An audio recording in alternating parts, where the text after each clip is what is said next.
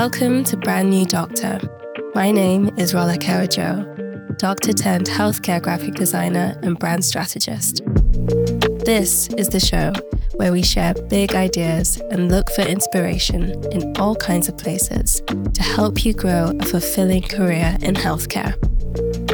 Following a path to success is one thing, but carving your own is another.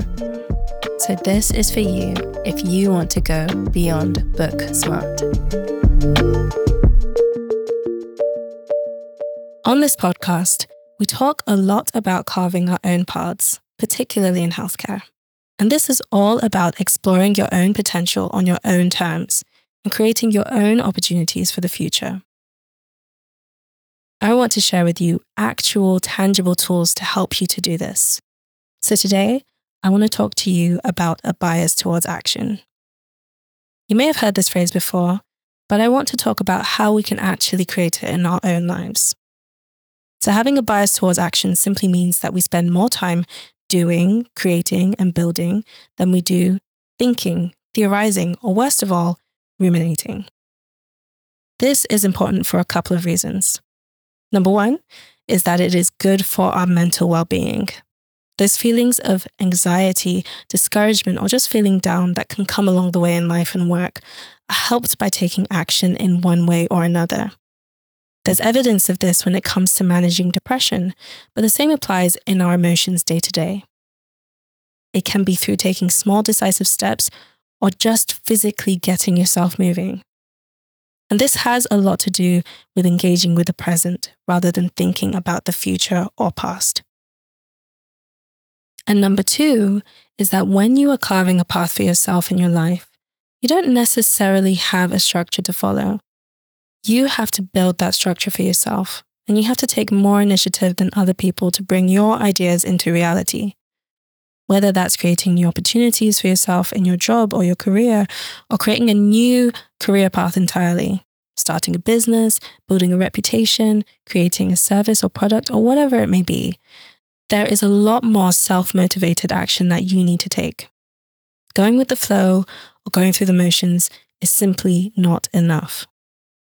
So having a bias towards action gets us to where we want to go, and it builds our confidence that we can do difficult things and make difficult choices in the process. I believe that when you don't have this, a lot of those negative emotions like anxiety or discouragement are created in the long time delay between thinking about doing something and actually getting to do it.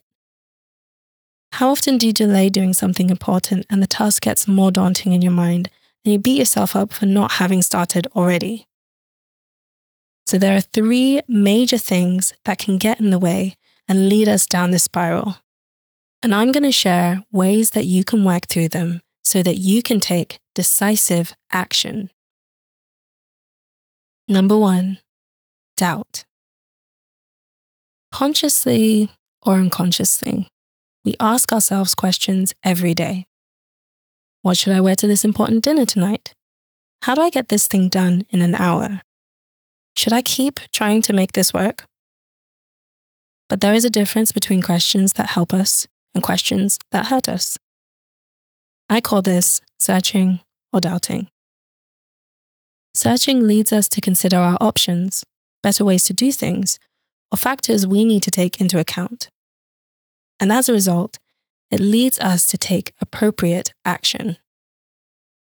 Doubting leads to rumination, replaying of events of the past, and diminishing confidence in our ability.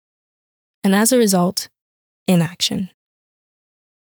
Searching is a healthy examination of ourselves and what we are doing that drives us to do what we need to do to get us to where we need to go. Doubt, on the other hand, is an imprecise dissection of our character that is crippling to us and keeps us right where we are. And in fact, oftentimes, we feel worse than when we started. So how can we distinguish between doubting and searching? We have to consider whether our line of questioning is making us feel worse as a person. Do our questions lead to criticism without objective ideas on how to improve? Does it only lead us to ask more questions rather than take action? Or have you been reworking a plan over and over again without ever taking the first step to do it? If it's yes to any of these things, then it's doubt. So what do we do about it? Well, I believe that doubt actually comes from a place of trying to protect ourselves. We are trying to spare ourselves from failure, humiliation, or some other real or imagined negative consequence of some kind. If we sense a danger of any of these things happening, we stay frozen like a deer in headlights, believing that it is safer to stay still than keep moving, when in fact, the opposite is true. Yes, we may need more information to know what to do next, but we need to learn to phrase our questions in a way that actually leads to action rather than more rumination. Instead of asking, "Am I good enough to apply for this job?" we can ask, "What skills and experience is required for this job, and how do I demonstrate them?" Don't ask, "What's the point of working on this idea? Will it lead anywhere?" Instead ask, "How can I research, or who can I speak with to validate my idea? What examples or models are already out there that are analogous with my idea? Which role models can I study to show me what's possible?" I talked about the doubt and rumination that comes with leaving clinical practice, and often we will ask ourselves, should I feel guilty about leaving a clinical position? And we need to recognize the question underneath, which in this case is this decision in accordance with my values? And to help us take action, we need to ask ourselves, what needs to change to preserve my well-being? So turn doubting into searching. Don't ask questions that you wouldn't voice out loud to another person, questions that would be insensitive, unfair, or that no one can objectively answer without going down a rabbit hole. Instead, ask yourself, what is the actual outcome you are looking for, and how do you get there? Ask questions that lead you to take action. Number 2, perfectionism. If you're like me, this just may be the main cause of procrastination. We've all been in this situation. You have a big assignment to do and you want to do it well. And in your mind, that means it will take so much time and so much energy, you feel like you will have to move mountains to get this thing right. And at that time, you don't feel like you have it in you. You've put the task on a pedestal and made it bigger than you, so you procrastinate. You delay, and the task becomes more and more daunting to you. Meanwhile, your anxiety about it is growing.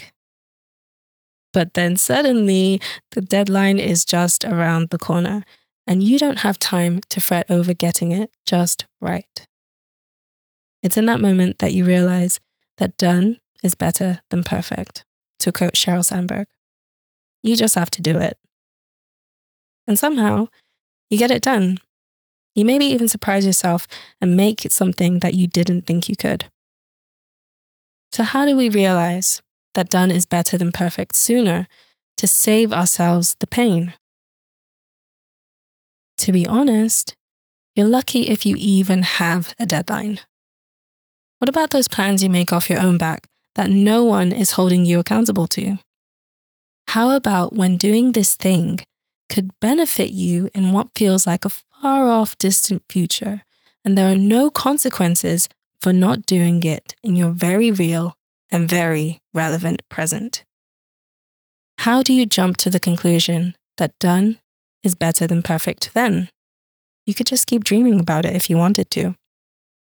Now, aside from the obvious solution of creating accountability and deadlines for myself, what has helped me and will help you too is working iteratively. This means you make several versions of your project, each one improving on the last. That is to say that you work in a way that recognizes that perfection is never achieved, but improvement is always possible. This is how I work as a designer, And I apply this in other areas of my life too. So why does this work? It lowers the barrier to entry and it takes your project or task off the pedestal. If you know that you don't have to get it right the first time, you can start with the basics. Anytime you've seen a beautiful design, whether it is a billboard or clothing, a phone, or seamlessly run service, you name it, I can guarantee that there were many iterations that came before it that the creators would not have wanted you to see. So give yourself the prompt. If this is just for me to see, what does it look like? Take the pressure off. It will serve you well to get into the habit of sketching out the bare bones of what you want to create on one single piece of paper as soon as the idea comes to you to do this thing. Write down all of your thoughts in bullet point form or even a mind map. Just outline the structure. And this works for anything. It can be a product, a service, an app, a research paper, a new routine. Whatever it is, use the simplest language to convey your ideas with the aim of making it understandable to just you for now. Now, this is the important step. No matter what you put down, congratulate yourself because you just made your first iteration. And this first real imperfect iteration is better than any imagined perfect version for the simple fact that it actually exists. And now you can make another iteration and another iteration. And you can do this as many times as you need to in small steps until it makes sense to another person or it meets an objective endpoint. Not until it's quote unquote good enough, because this is an ever-shifting goalpost. Remember that you can still improve on things that have been put out into the world and shown to other people. And in fact, you should. Done is better than perfect applies with every small action you take. So congratulate yourself for every iteration you make. Remind yourself that every small action that gets done is better than any perfect action that is only imagined. Number 3, distraction. It is easy to get overwhelmed in the world we live in today. If it's not social media, TV, or the news, then it is the sheer number of places we have to be and the tasks that we need to do. There may be legitimate tasks, and we may not think of these as distractions, but in fact, they are if they're taking us away from that important thing we really need to do. Our calendar can be ruled by distractions, which cut up our time into what I've heard described as time confetti. That is, thin slices of time that only allow us to skim the surface and don't leave enough breathing space for your idea or your project to take shape. Can you really work on your business idea or dive in deep with an old hobby in the half-hour slot you have between meetings? Maybe, but at least not in a meaningful way. Well, we can't create more time, but we can create more space in our lives to take action on the things that matter. Imagine you have a suitcase, and it's all you can take on a flight, but the most important thing you need to carry in it is also the largest. Maybe it's a dress or a suit to wear at a wedding. What do? Well, naturally, you put that important thing in first, and everything else has to fit around it. And you get very economical with everything else. You cut out what you don't need, you bundle up the essentials as tightly as possible, and you group the things that fit well together so that they take up less space. This is exactly what we have to do with our schedules. We need to be decisive. I say this all the time. The hardest thing is deciding what to do. Once that's clear, you do it. So we need more clarity in our lives. We need to decide what are the most important things for us to do in any given period of time. I normally start with a month. So book in time for those important things first before you put anything else down in your schedule. Everything else has to fit around this. And you have to decide what you can cut out, what you can cut down, and what you can fit together so that it takes up less space in your diary. To take a low priority meeting, can you cut it out entirely? Can you make it shorter but more to the point? Can you combine it with another meeting and address multiple issues at the same time. I'm using the word diary, but what I'm talking about is your mental space. I'm talking about a meeting, but really I'm talking about anything that can take your focus away from what's important. And it's up to you to decide what that is. It's not all about work. It might also be about spending time with your family or spending time reconnecting with an old dear friend of yours. I can't stress enough how helpful it is to know what is the most important thing for you to achieve on any given day. Not the most urgent, but the most important. It's actually soothing to know that you're in control of your time. When you know what is most important, you spend more time acting on what matters most, and everything else naturally falls where it should, just like that suitcase. It's very simple, but training your sights on the most important goal will orient all your actions towards making it happen. So make sure that your schedule, your routine, your calendar, your mental space is ruled by your highest goals, not your distractions. So there it is. 3 ways we can create a bias towards action by overcoming doubt, perfectionism, and distraction. This is what we need to get different results in our lives, and it's how we take ownership of our journeys and carve our own paths. And I know it sounds simple, but any time I've been in a rut, it's been taking action that has gotten me out of it. Not overthinking, and definitely not stewing in the past. And I'm sure you can say the same for you too. So if you're already feeling that January hasn't gone so well, these are basic tools to help you achieve your goals in any part of your life and get back on course to where you want to be. Now, trust me, simple is not the same as easy.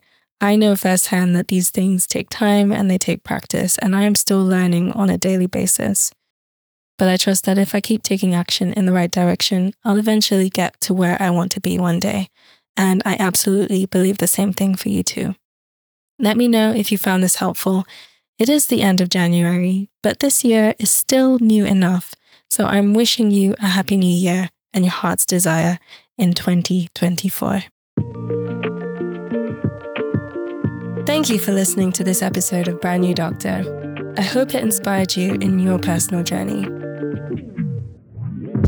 Check out the notes for a summary of the show with all of the important links. And if you enjoyed this,